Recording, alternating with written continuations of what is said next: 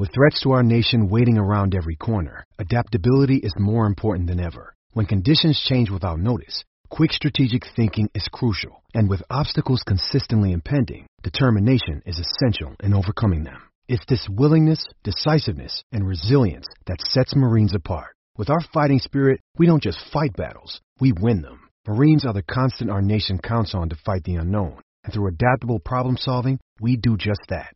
Learn more at marines.com. I'm Alex Rodriguez. And I'm Jason Kelly. From Bloomberg, this is The Deal. Each week, you'll hear us in conversation with business icons. This show will explore deal-making across sports, media, and entertainment. That is a harsh lesson in business. Sports is not as simple as bringing a bunch of big names together. I didn't want to do another stomp you out speech. It opened up so many more doors. The show is called The Deal. Listen to The Deal. Listen to The Deal on Spotify.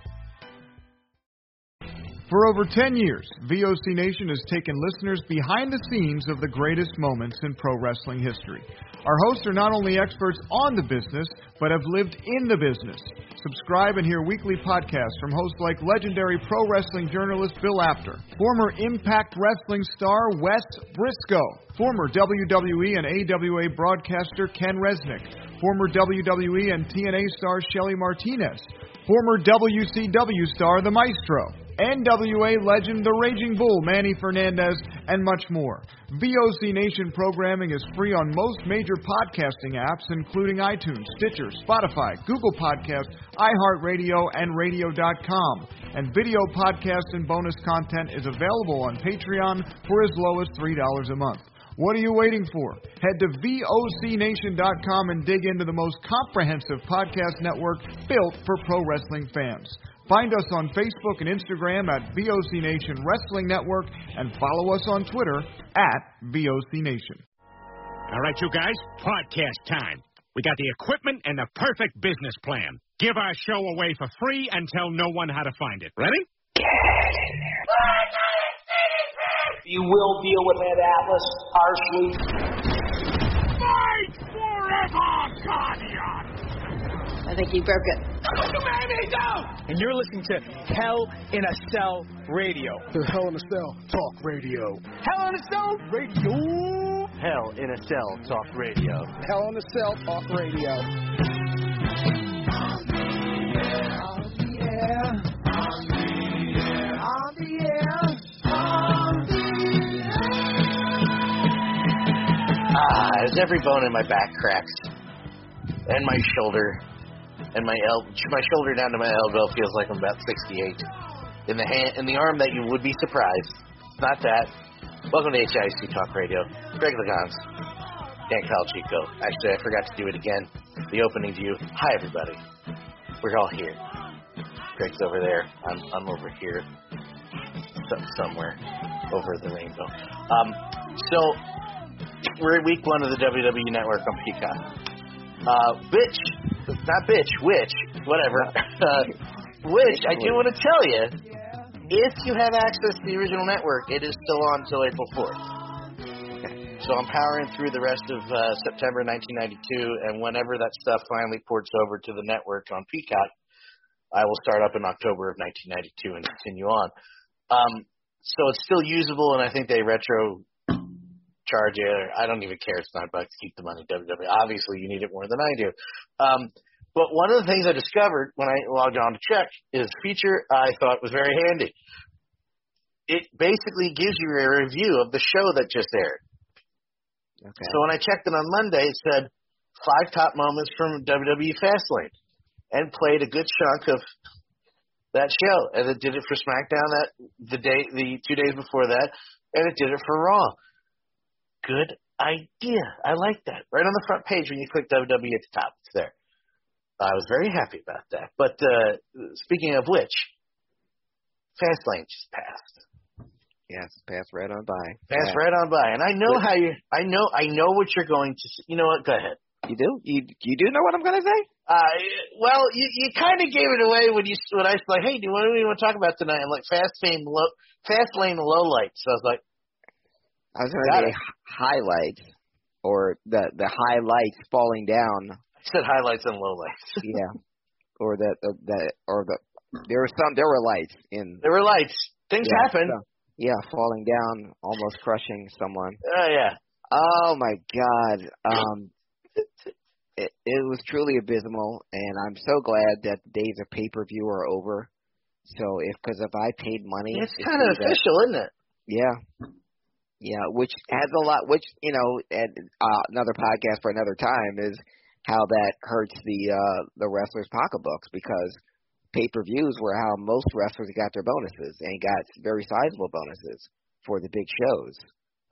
Back when there were big shows, your WrestleManias or SummerSlams or whatever, your pay-per-view, the buy rate, and the house, wrestlers got bonuses. That's gone. Since there's no more pay-per-views, there's no more pay-per-view money, and there's no pay-per-view bonuses, which sucks for a lot of reasons. But for this particular one, I'm incredibly glad that I didn't have to pay more than $9.99 to watch this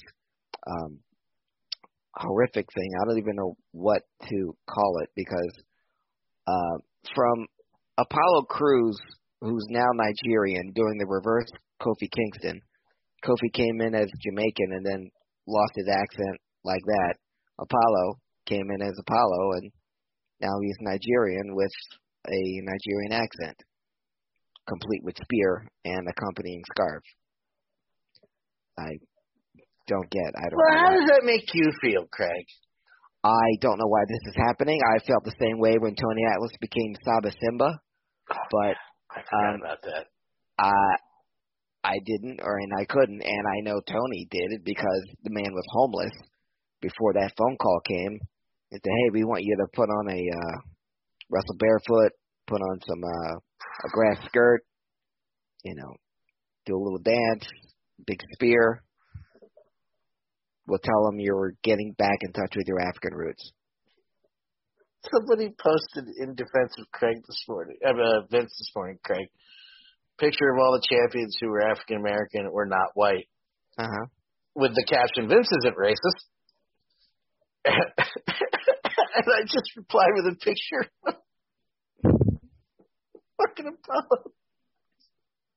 I was like, all right, what do I know? I'm just a white guy. And there's two kinds. You can have a picture of all the African American wrestlers that have been champion or have been superstars under Vince McMahon and say Vince isn't racist. Or you can look at the entire history of the AWA, where there was not one black wrestler pushed in the 57-year history of that company, and that's another form of racism. So I don't know if you noticed this over the last year, for those who didn't know but certainly found out, Midwest is kind of white. Yeah. Minnesota especially. Yeah. And we were just talking in the last episode about Ernie Ladd, how Ernie Ladd main evented every major arena in the United States, from Madison Square Garden to the Superdome, and headlined every major territory in the United States, yet he never set foot in the AWA. Why do you think that is? Well, because probably racism. Yeah. What would have happened if he got there and Vern tried his shit with him anyway, though? But if you're Vern Gagne, why wouldn't you call Ernie Ladd? Because you're an idiot. Well, he's an idiot. Look what happened. I know I'm supposed to have a certain... listen, I respect Vern Gagne he ran for a long time. Yes, he did. But at a certain point, just the Hulk Hogan thing, and we all know how you and I both feel about Hogan. Yeah. The Hogan thing, the Bobby Heenan thing, everybody else who went to WWF in the mid to late 80s thing, and Ernie Ladd and anybody else he didn't bring to the territory because they were not white and pale. He's an idiot. Bobo Brazil sold out, was the main event in Detroit for 10 years in a row. Detroit is 200 miles away from Chicago. I know there's a certain somebody who's going to listen to this and go, how can you call Vern Gagne an idiot? Easy. I don't think we could understate how much money Ernie Ladd made where he went, every time he went, everywhere he went, and explicitly did not go to AWA. If he's not an idiot, he's a racist. Pick one. Yeah. Because Ernie Ladd was money, easy. And even if you are racist, because there were certainly racist promoters that were booking him, because you book him anyway, because in that way, Verne Gagne was an idiot. I'm not mother effing Verne Gagne. I don't really care. He's dead. He doesn't care. Although he'll probably kill me from the grave because Verne Gagne tried to kill people in the nursing home. Yeah. But my point is, as a booker, at one point, he became an idiot. Yeah. He could have saved that company.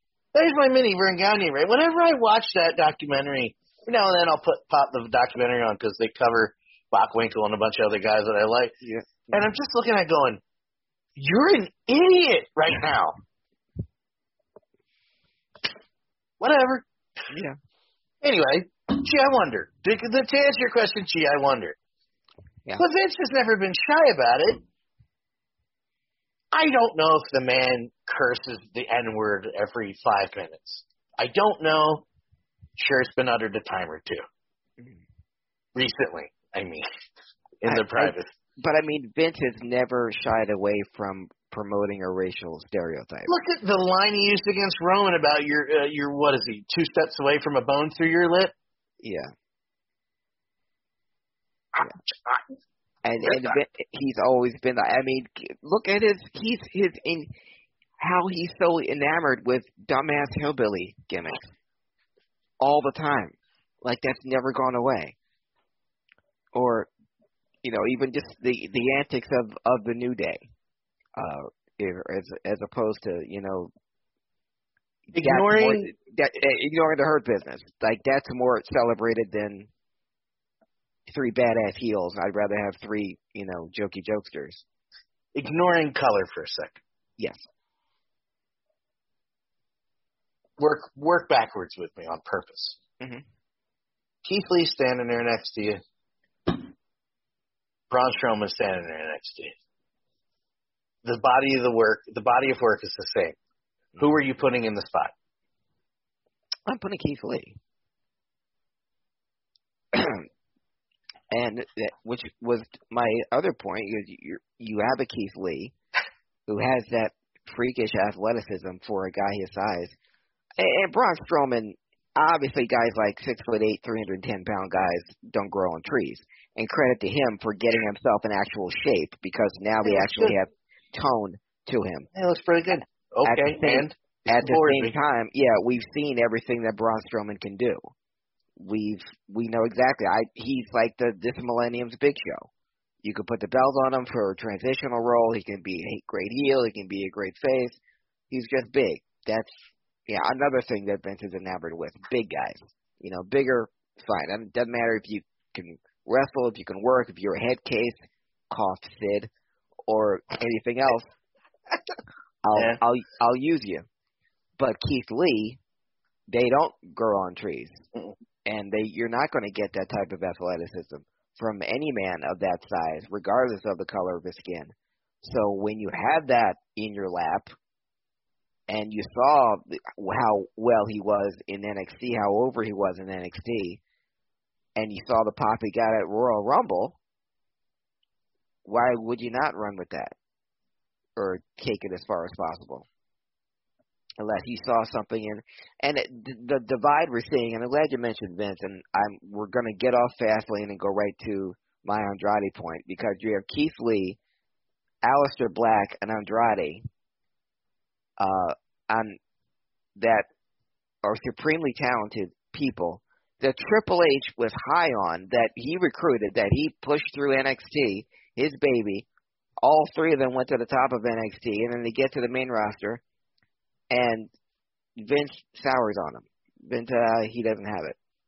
So there's the divide right there, because Triple H, the guy who's been in the ring, who knows talent, and say what you will about Triple H, and I have, for his wrestling career, the guy knows how to book and knows how to put the best possible talent in the best possible situations and gets the most out of them. And so if he sees something in a Keith Lee and a Aleister Black and an Andrade, it's for a reason. That this guy can do the same thing in NXT that he does on the main stage. and if given a chance, given a push, he can make you a lot of money. But it's the WWE trope is to always fall on guys that have already made me money, and I'll stick with that. I'll stick with the devil I know. So where Daniel Bryan, who retired 10 years ago, 7 years ago. Edge retired 10 years ago. Really that long already for both? Yep. Edge retired in 2010.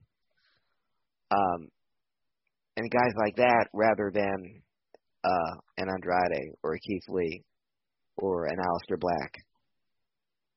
I just want to point out the thing about Andrade again. Mm-hmm. Man asked for his release. You've told him you have nothing for him. Cool. Yeah. But you're not going to grant it to him. You have to fight about it for a couple days before you finally go, okay, fine. Yeah.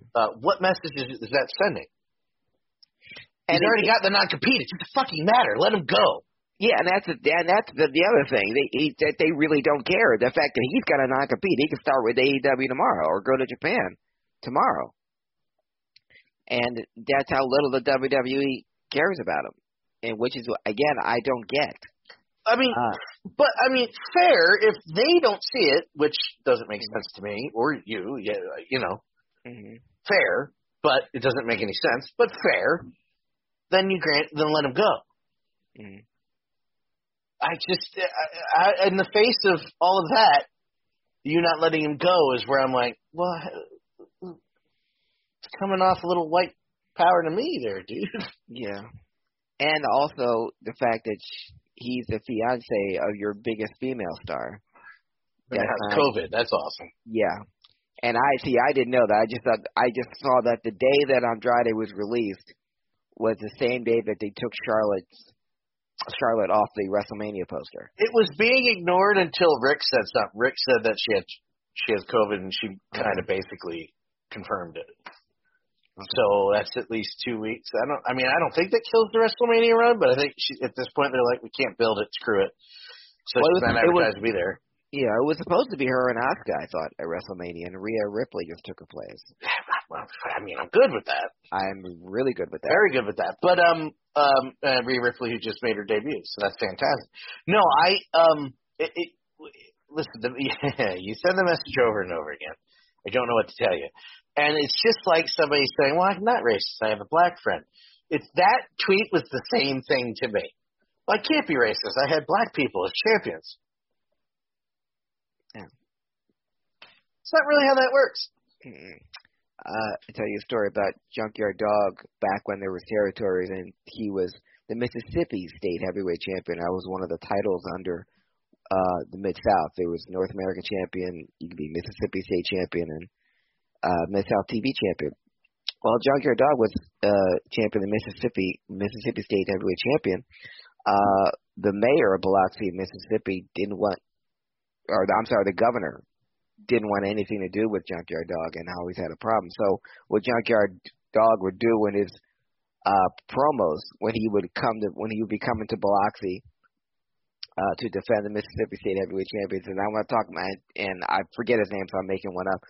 And I want to talk to my good friend Len. I come down to Biloxi. I stay with my good friend Governor Leonard Stone. I stay in his house and I sleep and I drink his wine and I sit on his porch, and the governor's just livid whenever he hears, because Junkyard Dog has got this huge following in the Mid-South, and so every time he mentions the governor's name, about he stays at the governor's house and he drinks his wine on his porch. Oh, stir the pot. Stir the pot. And he was livid. I want to kill that. Well, yeah.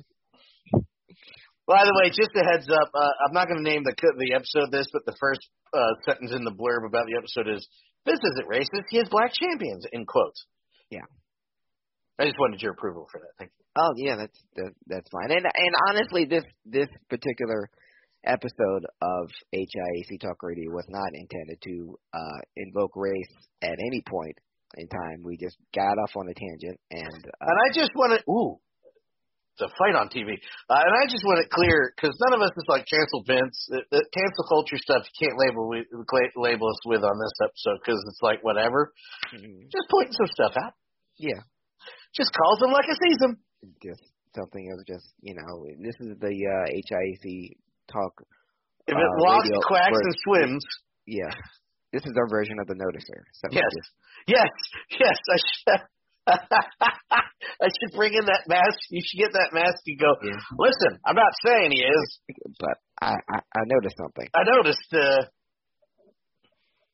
yeah, but he defended Stucco. Yeah, because he's making him money. Yeah, and for many promoters, same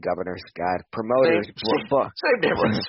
Bookers in the South that had a problem with black wrestlers, they didn't have a problem with making money. Nope. I told you the Sputnik Monroe story about how Mopery. Yeah, but tons of black fans wanted to come and see him, and while the Crow's Nest was packed, but the arenas were half full. I cannot believe they called that the Crow's Nest for that. Yeah. And when you look at it, you're like, well, of course that's why it's called the Crow's Nest, but it never occurred to me. Yeah. We're just going to call it the mezzanine level from now on. Yeah. But how promoters said, hey, well, if we can get all those people, not those people, but everyone down to where the what do you mean those people? Crowd is. What do you mean, you people?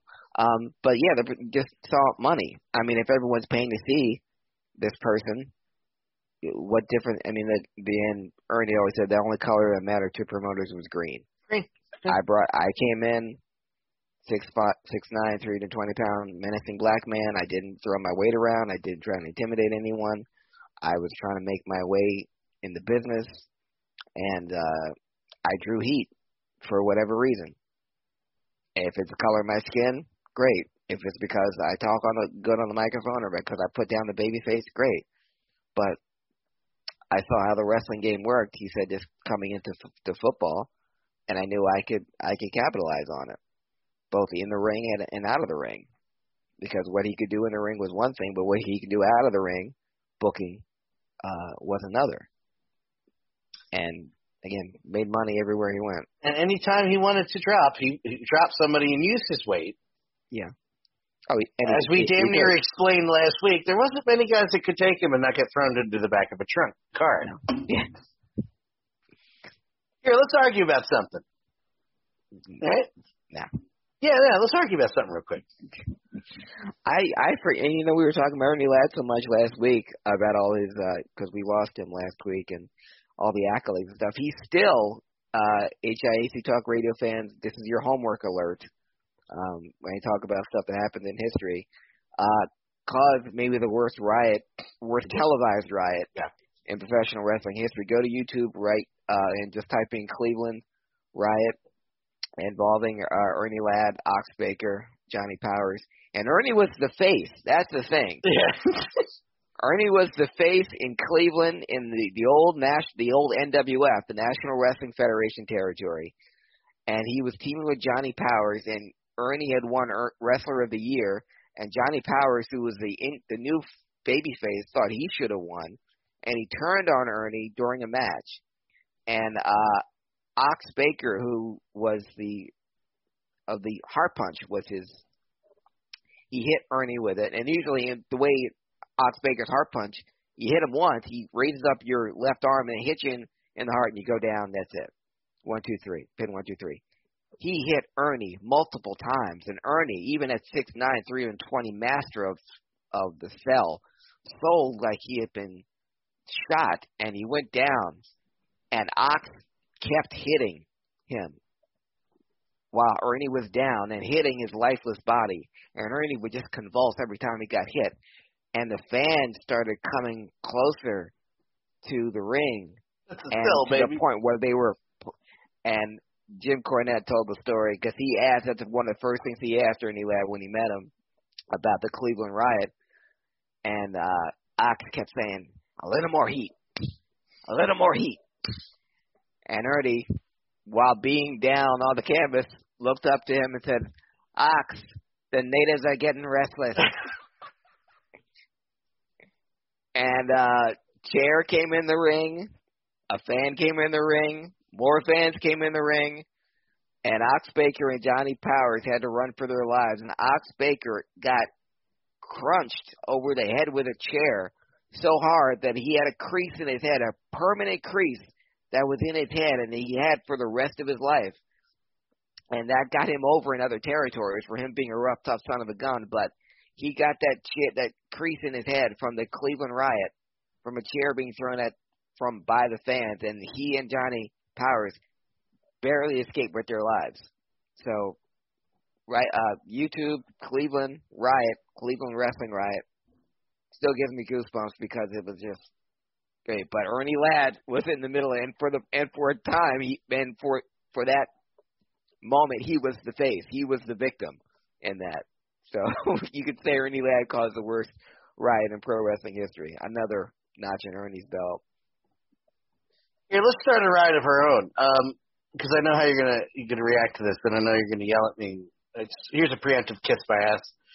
I liked the Alexa Bliss Bray Wyatt. I liked the Alexa Bliss Bray Wyatt and Randy Orton segment in Fastlane. I know. I'm not allowed. I'm not supposed to. I don't consider that part of wrestling. In my opinion, that's a vignette, and I thought it was a fantastic vignette. I still liked the Bray Wyatt character. I wish they'd actually do something with him.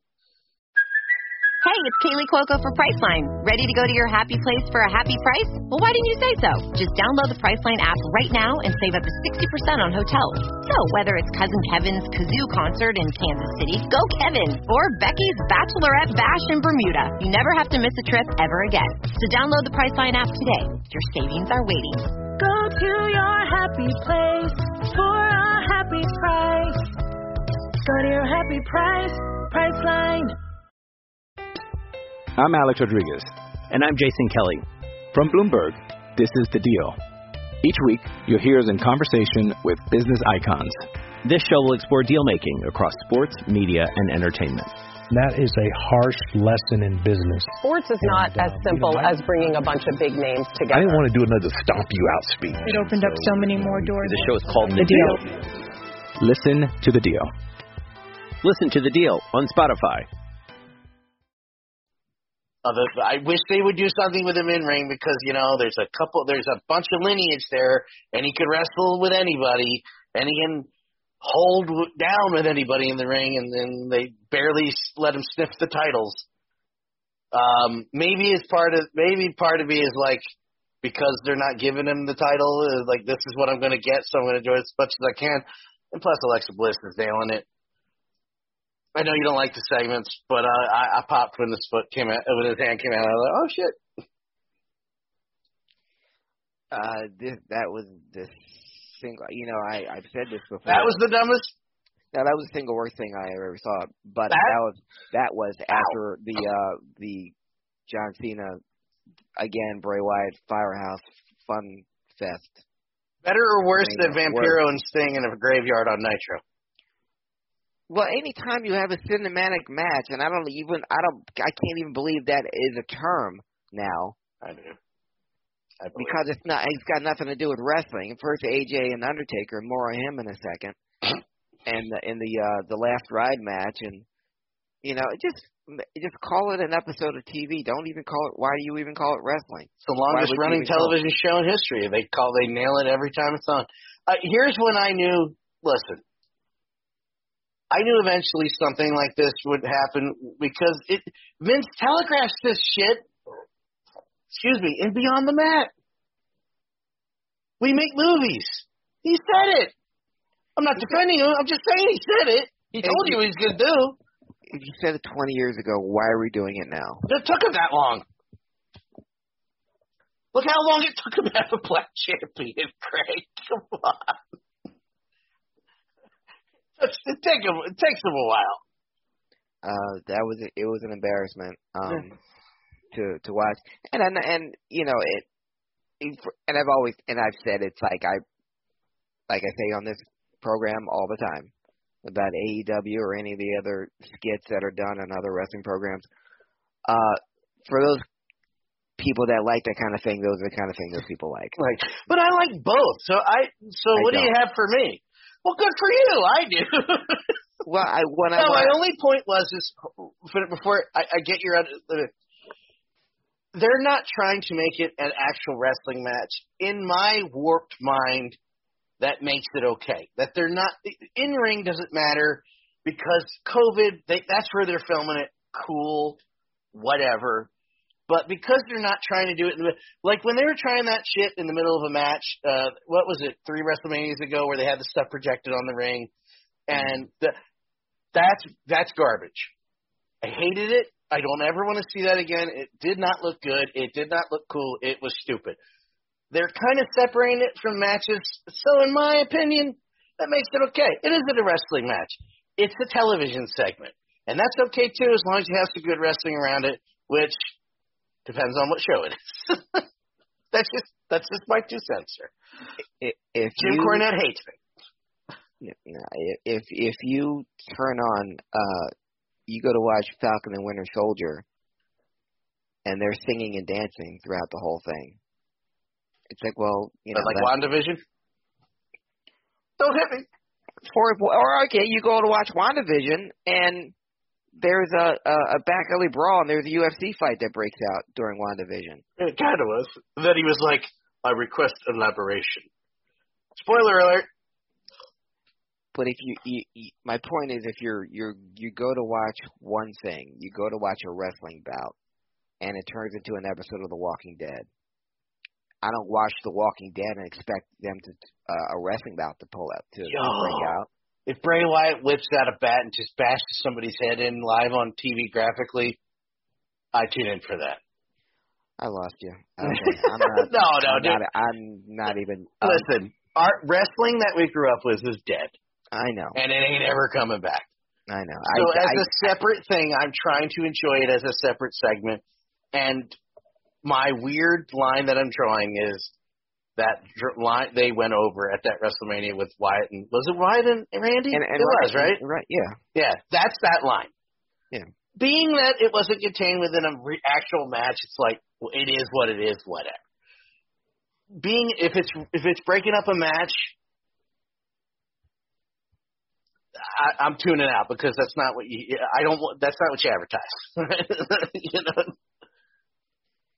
Illogical. I'm on another planet. Go ahead. I know. I didn't say you were wrong, by the way. No, and I'm not saying you're wrong either. And obviously, there's people that enjoy that, and people that get that, or it's like, well, at least I was entertained.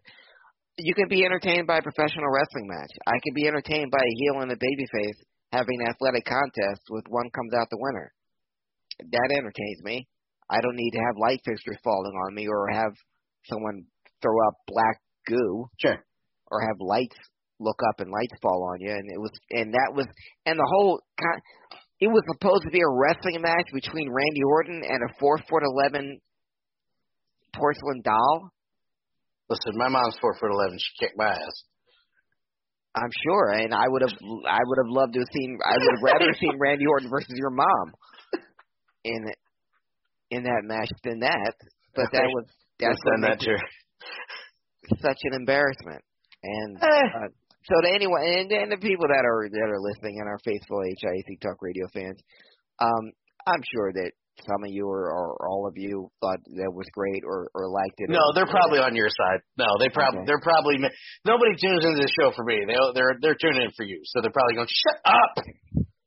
But for our listeners, any listeners that liked it, I'm great. I just came off my Facebook feed when I put a picture of Nicholson and Keaton, and I said that those guys were no. Oh, I saw you post that. I'm like, I am not even sticking around for these comments. I'm out. There's no Leto and Affleck. I'm not going to get into it with everyone that prefers Jack Nicholson as a Joker or Michael Keaton as Batman.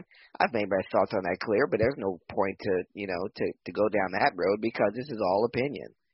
And that's what wrestling is. That's why, when you have your favorite wrestlers and your non-favorite wrestlers. I almost typed something out to screw with people, and I'm like, you know what? I'm just gonna let that one go and read it. Yeah, I'll read that later. So I had no use for Fastlane at all. And that even being as good a match as Daniel Bryan and Roman Reigns had. That was great. That's a great wrestling match. It was fantastic. Yeah. Mm-hmm. Perfect. We both got something we enjoyed, and one of us enjoyed both of them in a different way. Hello, wrestling fans, and you are wrestling fans, hopefully, if you're listening to this or watching this, HIAC Talk Radio. My name is Craig Legans, Joining me, as always, is my tag team partner, Dan Colachico.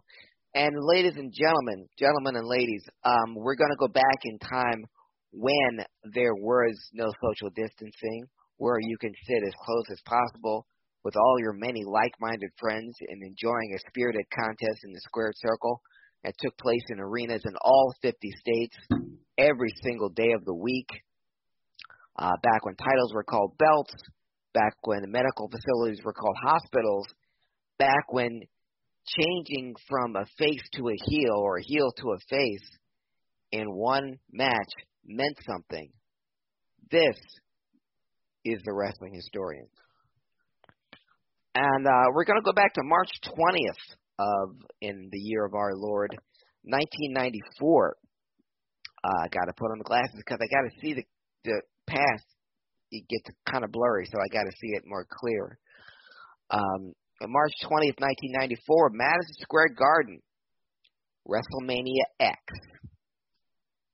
WrestleMania 10. Maybe in the top 3, 4 of all WrestleManias in terms of match-by-match quality, because it really wasn't a stinker in the bunch, but this one had some very important milestones on it. The first match being the first time brother versus brother occurred in a WrestleMania match, Bret versus Owen. The opening match on WrestleMania 10, they tore the house down, and Owen getting the 1-2-3 over Big Brother Bret. And but Bret wouldn't be done, because later on that night in the final match, it was a Bret Hart sandwich.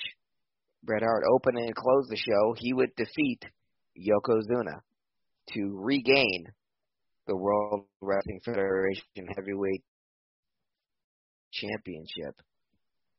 In between those, the Bret Hart sandwich, the Bret Hart first match and the Bret Hart last match, Bret Hart losing the opening and winning the last one, there was the first ever ladder match in WrestleMania history that took place for the Intercontinental Heavyweight Championship. That's right. I forgot it. I was at that show. Razor Ramon defeated Shawn Michaels.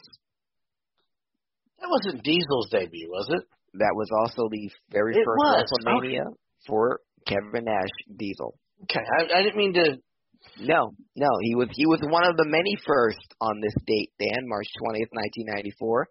That was his first WrestleMania. That was the first ladder match in WrestleMania history, and still holds up as maybe the greatest ladder match of all time. And I'll hold it up as the greatest ladder match of all time. No disrespect to the Hardys, Edge and Christian, and the Dudleys for the incredible tables, ladders, and chairs matches that they've had throughout their history. But the Shawn Michaels Razor Ramon ladder match that took place March 20th, 1994, only had one ladder. Yeah, that was it. They couldn't go underneath the ring and drag out another one. There weren't ladders festooned all over ringside.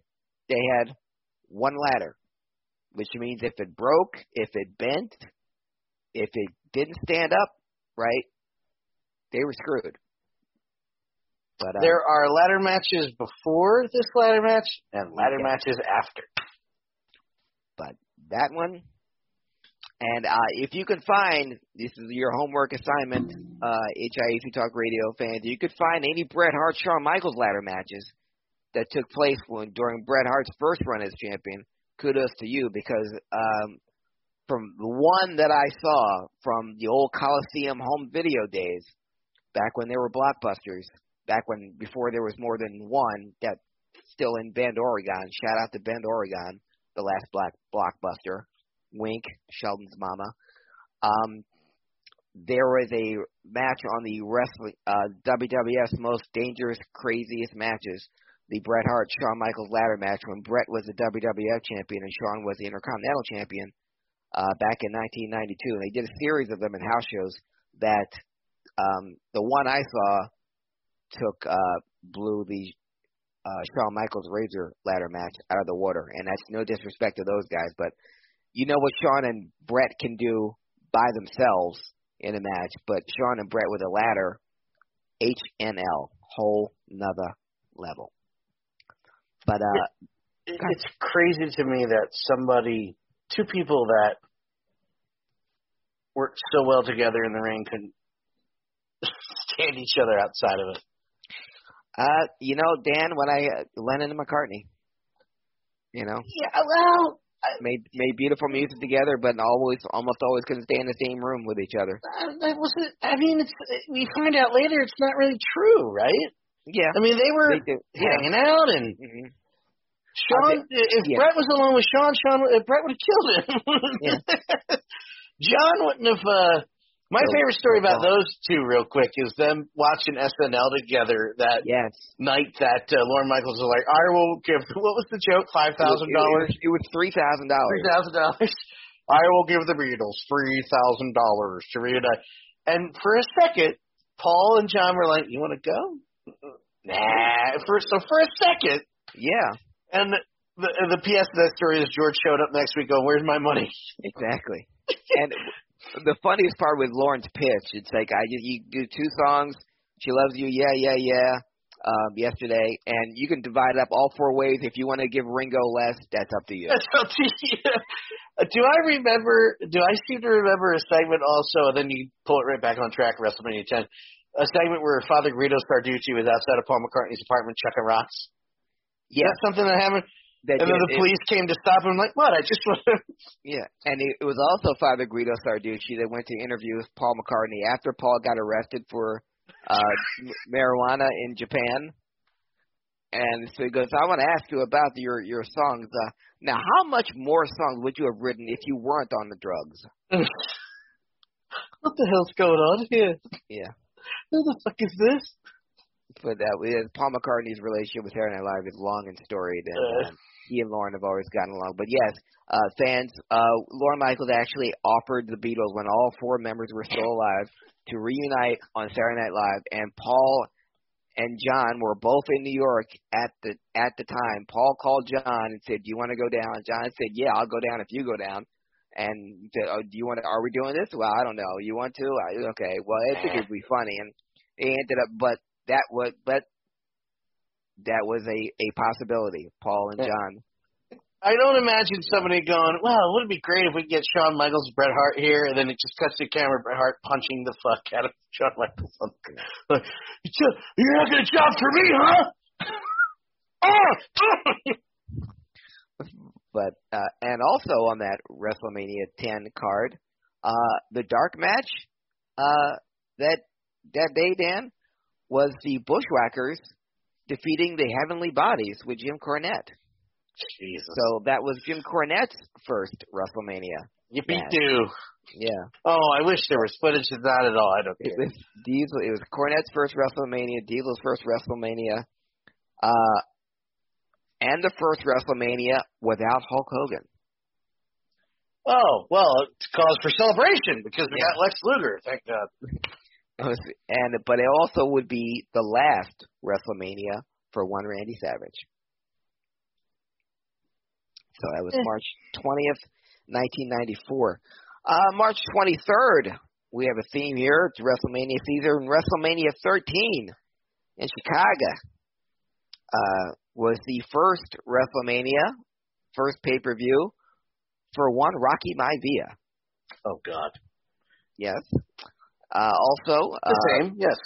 Triple H defeated Goldust and with the debut of Chyna, making her first WrestleMania appearance.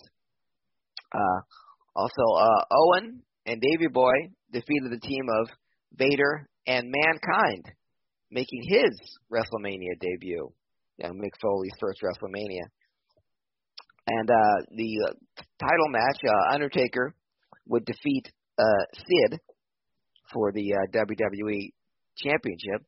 But the biggest match that occurred that night, the one that got the most people talking, and some would say to this day, Dan, that this is a match that changed the entire company, was when Bret Hart defeated Steve Austin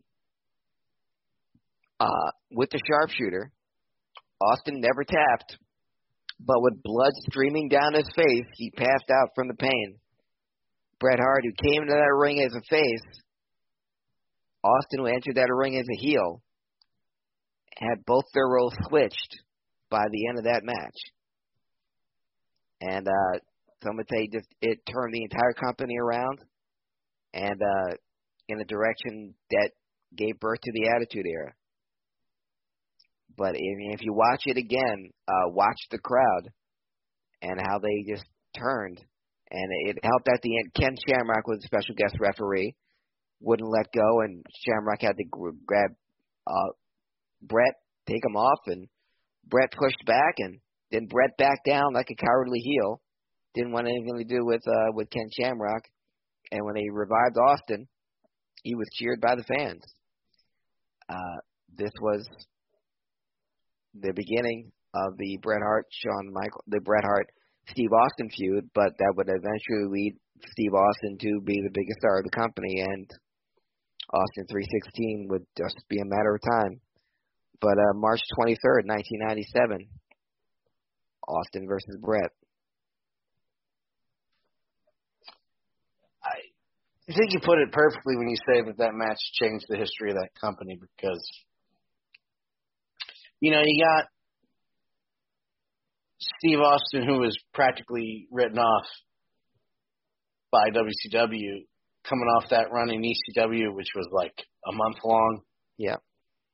And coming in as the ringmaster, which was meh. Mm-hmm. And then King of the Ring kind of changed that. Yeah, and had it not been for the curtain call, because Hunter was supposed to win that King of the Ring, he was punished, and Austin was given that spot, and all these things fall into place for Steve Austin. Hunter being, punished for the curtain call, leaving the door open for Austin to win King of the Ring, Austin and Bret having that epic match, and Austin turning face while Bret turned heel. Completely wasn't the intent. That's just what happened.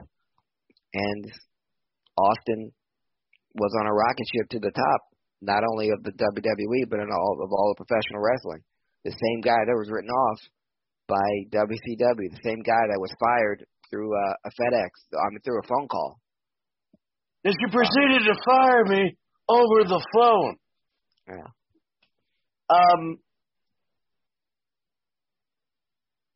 It helps when you talk about the legacy of Steve Austin, because that match made him. After that, it was a skyrocket. Mm-hmm. I mean, everything fell into place. The feud with The Rock with the IC belt, going into it with McMahon, it all fell into place. He had that bump in the road against Owen where he almost killed him. Mm-hmm. But, yeah, world changed. And it helps that Steve... And I just like pointing this out every time we're talking about Steve, because, people remember him for the beer, for the stunner, and for the Attitude Era. And not a lot of people who watch him as casual wrestling fans talk about this enough. Top 10 wrestler. Yeah.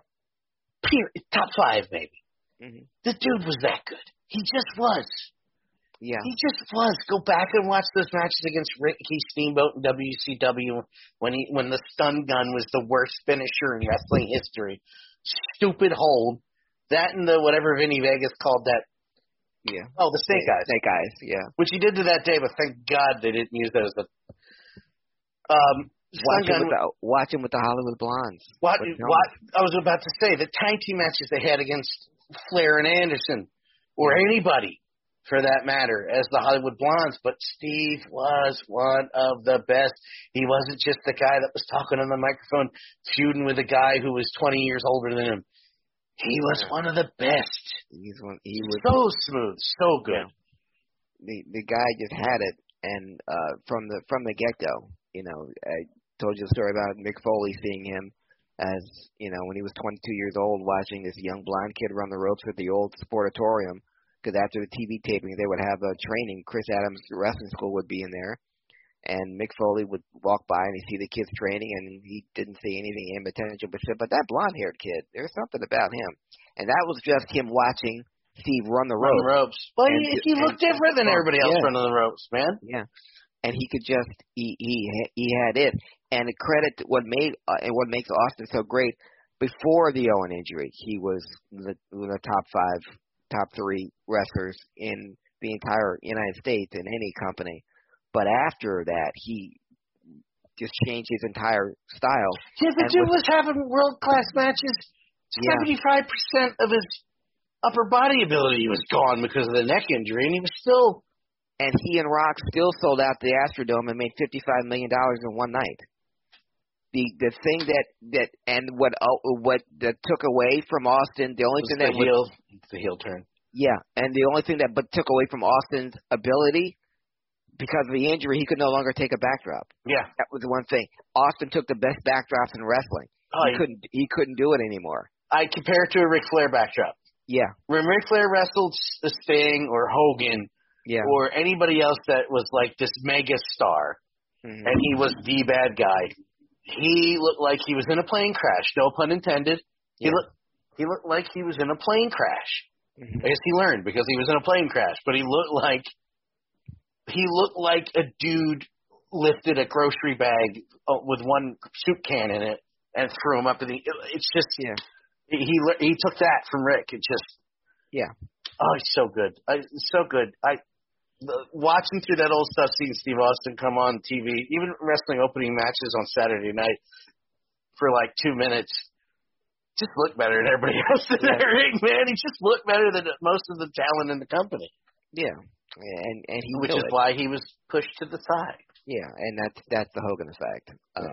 Had Hogan never came and he brought his guys along, Austin obviously could have had a run as NWA champion, but when people tell me why don't you like Hogan, and I list the different reasons, the final one I always say when he went to WCW, look at the main event of the Starrcade before he came in. Look at the main event of the Starrcade the year he came in. The year before it was Ric Flair versus Vader at Starrcade. The year after it was Hulk Hogan versus whatever the fuck Bruised Beefcake was called. Yeah. I'm sorry. I don't get it. As far as talent, certainly don't even get it. No. No, I'm in the minority on that, but Hogan doesn't like minorities. Yeah. Which is why he and Titus are not hosting on the same day. Oh, my God, I forgot to mention that first. We'll mention that week at WrestleMania. We'll make a point to do that. I'll write that on my notes. Yeah. Take it back, sir. I'm taking it back. Well, we talked about Hogan and what his effect, the Hogan effect on WCW. Well, it all culminated, Hogan and Bischoff and the bad booking decisions and the bad investments and the bad decisions all culminated on that same day, March 23rd, 1997, WrestleMania in Chicago. On March 23rd, 2001 was the day the war ended, Dan, because that was the day the World Wrestling Entertainment Incorporated bought. Are we officially 20 years? It's the 20th anniversary. 20th anniversary of WCW dying. Yeah, March 23rd, 2001, World Wrestling Federation Entertainment announced its purchase of the World Championship Wrestling brand from Turner Broadcasting System.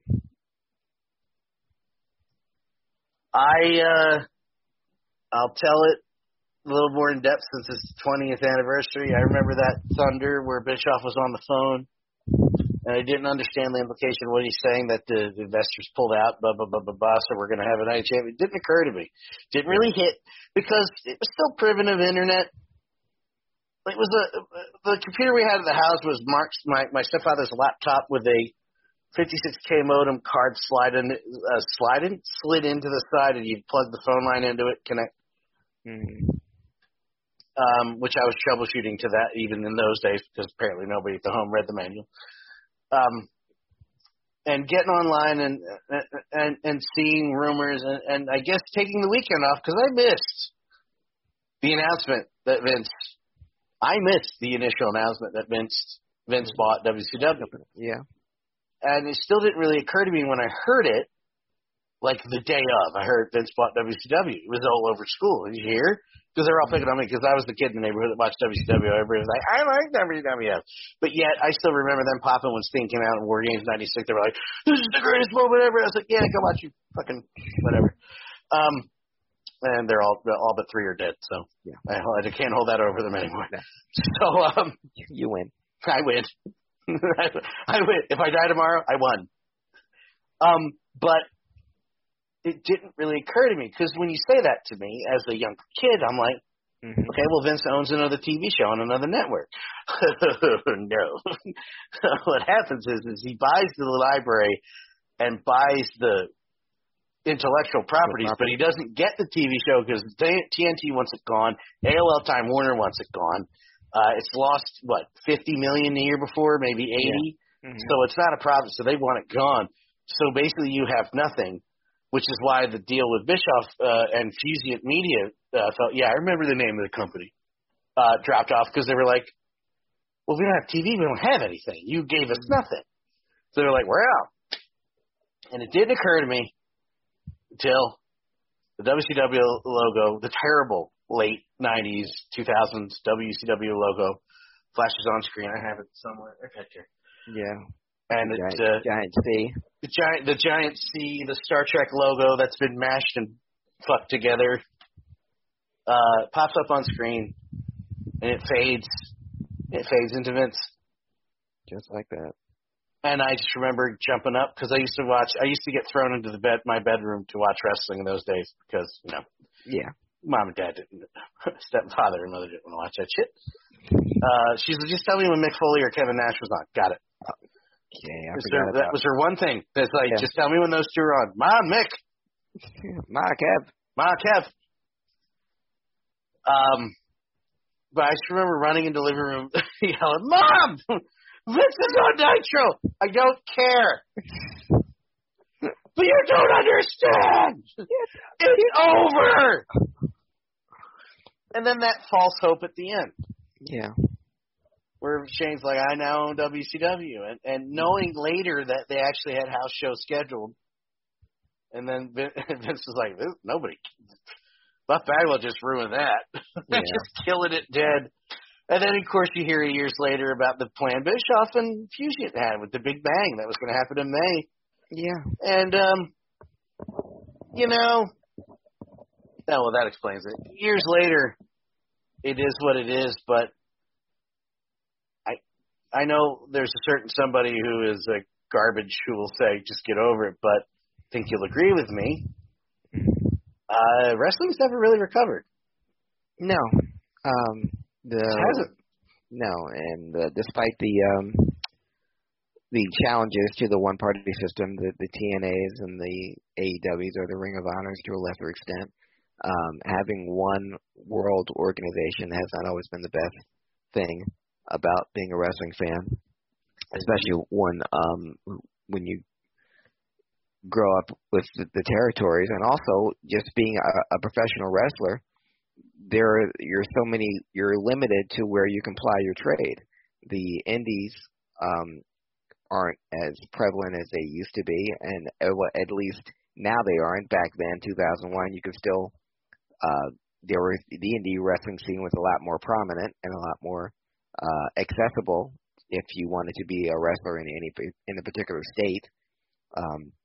You didn't have to travel as far because there were independent wrestling organizations in just about every state in the United States. But with the advent of the WWE being all powerful, now it's like now you got to go. It used to be wrestlers used to come to Philadelphia, or they go to Cincinnati, or they can get in Ohio Valley Wrestling, or they can go into obviously Texas or Los Angeles. There was India, but now it's like everyone's got to go down to Florida. Everyone's got to make it into the Performance Center. If you don't make it there, then you're pretty much screwed. And then you got to try to make it in Japan or Mexico, and it's has not been the best thing about WWF buying WCW. And for me, it was just seeing the death of the NWA, which to me was always a far superior wrestling company to the WWF, even though I grew up in the heart of WWF country in Philadelphia, and seeing matches at the Spectrum and hearing about the results of Madison Square Garden, and now having to only read about what was happening in the NWA through the scores of After magazines that I bought every month and pour through them like they were, the latest Playboy. That's what created my love for professional wrestling, was the fact that there was different stuff outside my door. And while I love Bruno and everything like that, I always wondered what Ric Flair match looked like, or how Nick Bockwinkel would fare in his feud with Ray Stevens. Sorry. Oh, how dare you cough? But yeah, but on March 23rd, 2001 was a big day in professional wrestling, but and a big day in wrestling fans too, because like you said, it was you couldn't realize how big it was, and even calling your mom, it's like this is a big deal, and it's the end. Shut up, nobody cares. Well, some people care. It's a deadpan. I don't care. Like, no, you don't understand. I don't care. I didn't yell. I didn't cry. I just was yelling. I was like, fine, and I went back. Which I still yell at her like that all the time when she tells me she doesn't give a shit about something that she doesn't give a shit about. Of course. But yeah, no, it's hard to listen. It's hard to not justify talking about it when everybody in the same breath people are like, get over WCW is the same breath that they used to go, well, hasn't been the same in years. But yeah, that's a major part of the reason why. Yes. And it's something that occurred to me when you said that, is it's really hard to imagine and fathom that the NWA got from there to there. Yeah. And I know the NWA came back very white with Billy Corgan whitely. Oh, sorry. But the NWA's back white. And it's going to be on the White Fight Network. Sorry. So that's cool. But, you know, it's not the same yet. The NWA is a nice view away, but that'll never happen again. It'll never happen again, as proof by Impact and so far AEW. Exactly. And also, you know, the NWA wasn't just a studio with flags on it. The NWA was Georgia. It was Florida. It was world class. It wasn't just the Carolinas. Dude, we never talked about it on the anniversary of WCW time. We never talked about it on the show. Dave Crockett passed. That's right. He passed, and we never talked about it. The dad, the father of many of the moments. Yeah. Their family was absolutely instrumental in the NWA's surge from the 70s, the 60s, right on into the 80s. Right. And Dave Crockett Jr. carry that all into WCW. What happened after that's not really his fault. I mean, one could argue the money thing was kind of, but there was Vince, and on the other side there was Crockett. And it was Jim Crockett who, you know, I mentioned in last week's wrestling historian about the turnaway crowd they had at the Greensboro Coliseum with Steamboat and Youngblood versus Slaughter and Coronado.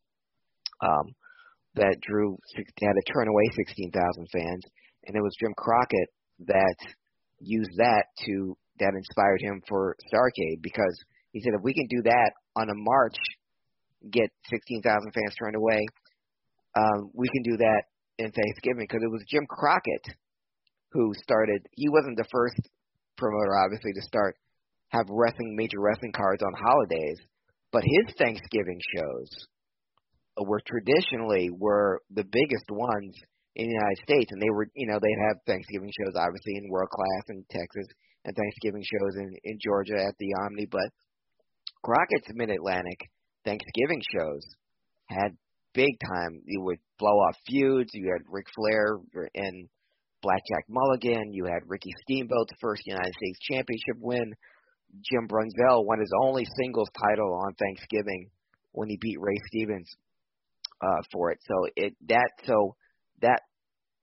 his vision of Starrcade, which was 2 years before WrestleMania, that was Jim Crockett's baby. Jim Crockett was responsible for more careers being seen on more wrestlers being seen on a national stage than anyone else. Under Jim Crockett was the first time national audiences got to see Ric Flair, Ricky Steamboat, Greg Valentine, Jimmy Snuka, John Studd, Ken Patera, like I said, Tony Atlas, Jim Brunzell, the Anderson brothers, because of the Anderson brothers being the World Tag Team Champions under Jim Crockett, there was different versions of the NWA Tag Team Championships. There was one in Texas. There was one in Los Angeles. But under Jim Crockett, the Anderson brothers, Gene and Ole, their version of the NWA Tag Team Champions, became the sole and only World Tag Team Champions because the Mid-Atlantic area was outselling every other territory in the 70s and early 80s because of wrestlers like Ric Flair and Ricky Steamboat and Greg Valentine and Roddy Piper, which put Mid-Atlantic over the map with the advent of cable television. Well, all under the auspices of Jim Crockett did the NWA, and it went from just being the Mid-Atlantic to become the headquarters of the NWA. It was in St. Louis, and where you had so many great wrestling matches in St. Louis, but it moved from there to the Mid-Atlantic, to the Carolinas, and with Jim Crockett's great vision and with his such a great guy to deal with, he was able to have handshake deals with other promoters. And check out the card he put together in Toronto, because not only did he put great cards together in the Mid-Atlantic and in Georgia, in Toronto he put together this card March 25th, 1979. You had the NWA Tag Team Champions, Paul Orndorff and Jimmy Snuka. Yeah, they were the NWA Tag Team Champions, taking on Ken Patera and John Studd. The United States Heavyweight Champion, Ricky Steamboat, went to an hour with Ric Flair. And the main event was the WWF Heavyweight Champion, Bob Backlund, taking on the AWA Heavyweight Champion, Nick Bockwinkel. Oh, my God. I'm assuming footage doesn't exist. No. What was the venue? The Toronto Maple Leaf Gardens. Oh, Maple Leaf Gardens. Yeah, that'll goddamn do it. March 25th, 1979. They went to 45-minute Broadway. They just don't goddamn make them like they used to. Nope. Not at all. And most of them are trying to abuse the wrestlers. Yeah. Oops. Indie wrestling reference. Sorry. But that was for overlooking the death of Jim Crockett, who was a major. Dave, I'm sorry. It's okay. No, it's cool. It happened at a weird time where it was like right after. It was like right after we did the show that week, and I was like, Dave Crockett died, and I was like implying, you want to go back on the air, and you were just like, oh man, I can't believe that happened. And I was like, okay, so that's a no. So then I forgot about it, and yeah, if you ever watched the NWA or WCW before Turner completely took over, that's your guy, that Crockett family, man, and that's it. Yeah, or just the interviews alone. That was the first time Roddy Piper was seen on a national television play. The only person that could turn Ric Flair's face was Roddy Piper. That is true. And it happened under Crockett in the Mid-Atlantic. So that's I put one day ahead because that's okay. I threw a curveball, so I usually end with what happened today in wrestling history. But tomorrow in wrestling history was a super Toronto Maple Leaf card highlighted by the WWF champion Bob Backlund taking on the AWA champion Nick Bockwinkel. Let's re-review it again next week. Yeah, we went into the end of WCW to a very timely discussion about David Crockett. So yeah. And finally, on this day in professional wrestling history, I know I skipped ahead one day to talk about March 25th, but on this day in professional wrestling history, much maligned, I've given him tons of crap on this particular, on the HIAC Talk Radio, and again, it's my opinion. I know it's not a popular one, but still, for who he is and what he has done, he deserves all the praise in the world, so happy 56th birthday to Mean Mark Callis, The Undertaker. And I do want to correct myself. I did mean Jim Crockett Jr. died, not Dave Crockett. We said it right. Jim Crockett Jr. died. Yes. David Crockett was the announcer. Dave Crockett is still around. Jim Crockett is. You said Jim Crockett. You corrected me when you were telling the story. Thank you. You're welcome.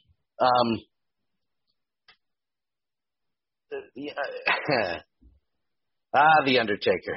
Yeah. Well, happy birthday. Hey, you know what? Like him or not, he made that career stick for 20 years. The greatest gimmick in WWE history. That's from a guy that hates him. Yeah. I give him nothing but respect for that. He turned into it, and he made it his own. And, yeah, one cannot argue with his impact on professional wrestling and what he's done. The amount of crowds he's gotten, main events, money he's drawn, and, of course, the WrestleMania streak that actually did start on this day. See if I get my yes, Undertaker's streak started on his birthday, 1991, 30 years ago. Wow, 30 years ago. Shit. God, I'm old.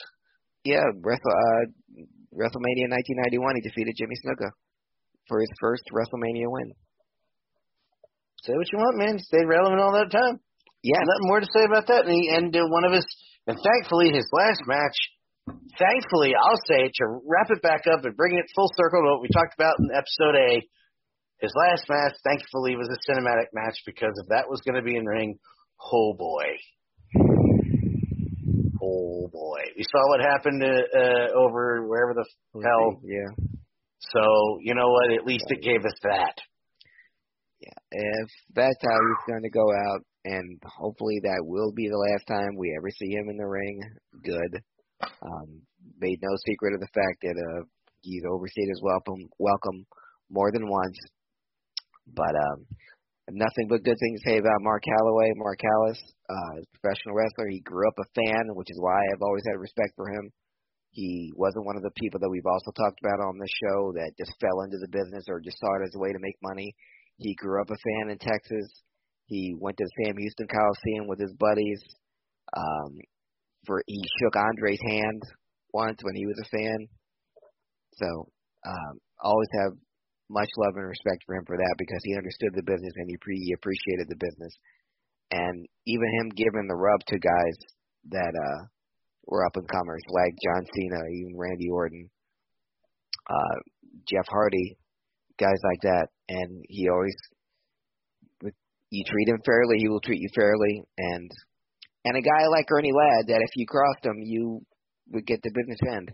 He wasn't afraid to say, and even to, Shawn Michaels, he said, if you do dirty after, I'm going to meet you. It was a Steve Austin match where it was in WrestleMania 14. He sat there in the chair. He had his fist taped up, and he said he sat alone at the TV monitor near Gorilla with the chair backwards, sat in the chair, watching like this, doing this. And as soon as the pin went, as soon as 1, 2, 3 happened, he stood up, walked away, untaped his wrists, and left. Yeah, he was that. He could argue about his personal beliefs on how the world runs, but as far as wrestling, he protected other wrestlers. Yeah. As far as I know. Yeah. And when the Montreal screw job happened, he kicked over a chair in anger, and he was really pissed off at Vince. They went after him. He went after him. Where the fuck is Vince? before Brett even did. So, wasn't it Taker that kind of talked Vince into saying, you better take you better take this, dude. Mm-hmm. Don't make him wait. Don't make him more angry. You better take it now. Yeah. And for being a locker room leader, a locker room guy, and one that all the boys respected, and he'd be the one to settle any disputes, he'd be your wrestler's court or anything else. But if you were cool with Taker, then that went a long way, because you'd have to do a lot to piss him off. But you really had to try. Yeah. But a guy that has left the world of wrestling better than when he entered it, and for a guy that went from a skyscraper to The Undertaker, the hell of a career. Hats off. Anyone who has a career of more than 10 years in wrestling deserves nothing but respect, even if you're a job guy. But he was a main event guy. That, as far as the people, you look at the roster in WCW in the late 90s, and you look at Steve Austin, and Mick Foley was there, and Steve Austin was there, and The Undertaker was there.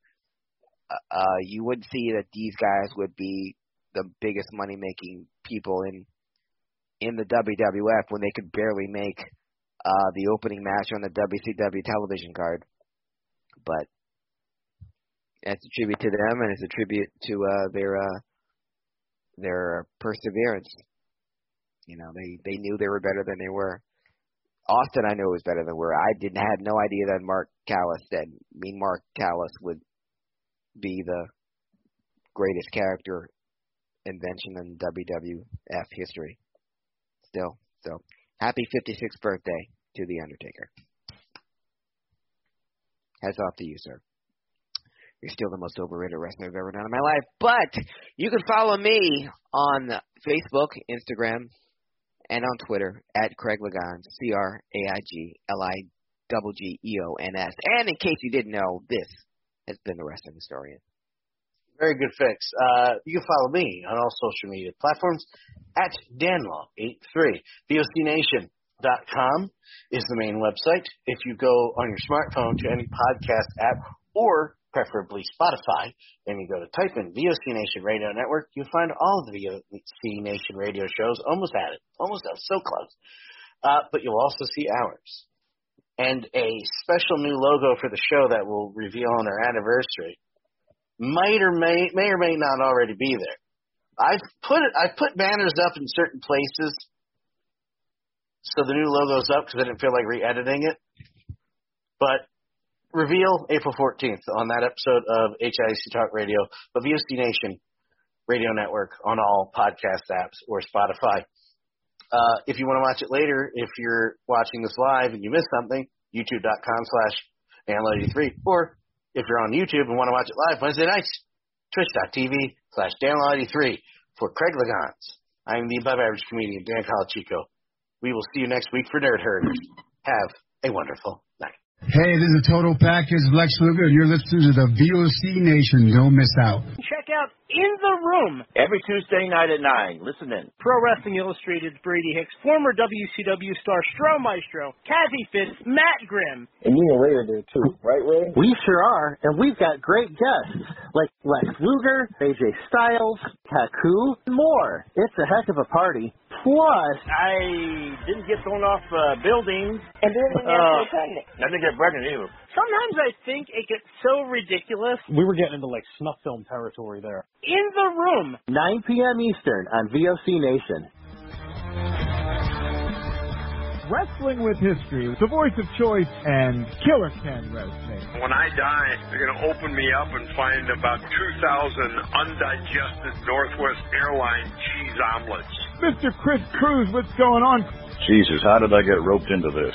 General Adnan went to school with Saddam Hussein. He cried, I cried, he cried, and we're good friends. Adnan lost a lot of family in the Iraqi war. Everybody loves Granny. Wow. Yeah, see, a lot of people don't know that. Yes, Diller, you guys are busting me up. Catch Wrestling with History with Ken Resnick and I live on VOCNation.com Wednesday nights at 9:30 Eastern Time, or listen to the podcast by searching VOC Nation Radio Network on your favorite podcast app. Stadium Journey, the worldwide leader in stadium reviews for the traveling sports fan, is proud to present the Stadium Journey podcast on VOC Nation. Join us as we talk with prominent figures from around the sports world to discuss issues pertaining to sports travel and stadiums around the globe. New episodes air on VOC Nation Wednesdays at 6 p.m. Join Paul Baker, Dave Cotney, Mark Viquez, Dan Calachico, and guests from throughout the sports world on the Stadium Journey podcast on VOC Nation. Each and every Thursday night, check it out, WCW star Stro Maestro takes you on a journey. It's WCW Retro, talking old school match of the week, talking dream matches, taking your calls and looking back on an incredible career of acting, entertaining, and wrestling. Check it out, VOCNation.com, WCW Retro. Be sure to call in Thursday nights, 9 Eastern on the VOC Nation Radio Network. Rock and Roll Union and North Step Productions, in conjunction with Blu-ray Atlantic City, proudly present Jersey Shore Jam 2, May 15th, featuring As We Become Ghosts and Rat Rod. It's been a long, cold winter, and now it's time to rock. Also appearing, the Rock and Roll Union house band Shades of Grey, playing all of your favorites from the 60s to now.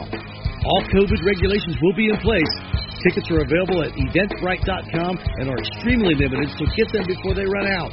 Doors open at 6 and showtime is at 7. Rat Rod, As We Become Ghosts, and Shades of Grey. Jersey Shore Jam 2, May 15th at Blu-ray, 201 South New York Avenue, Atlantic City. Did I mention there's free parking? Don't miss it. Yo, this is Jerry Steigers of the Nasty Boys. Yeah, Brian Knobs here. You getting ready to get nasty? Well, listen to the VOC Nation, baby, because it's about to get nasty all around and up in this mother. Get ready. Nasty Sensation is coming at you. The worldwide leader in entertainment. This is the VOC Nation Radio Network.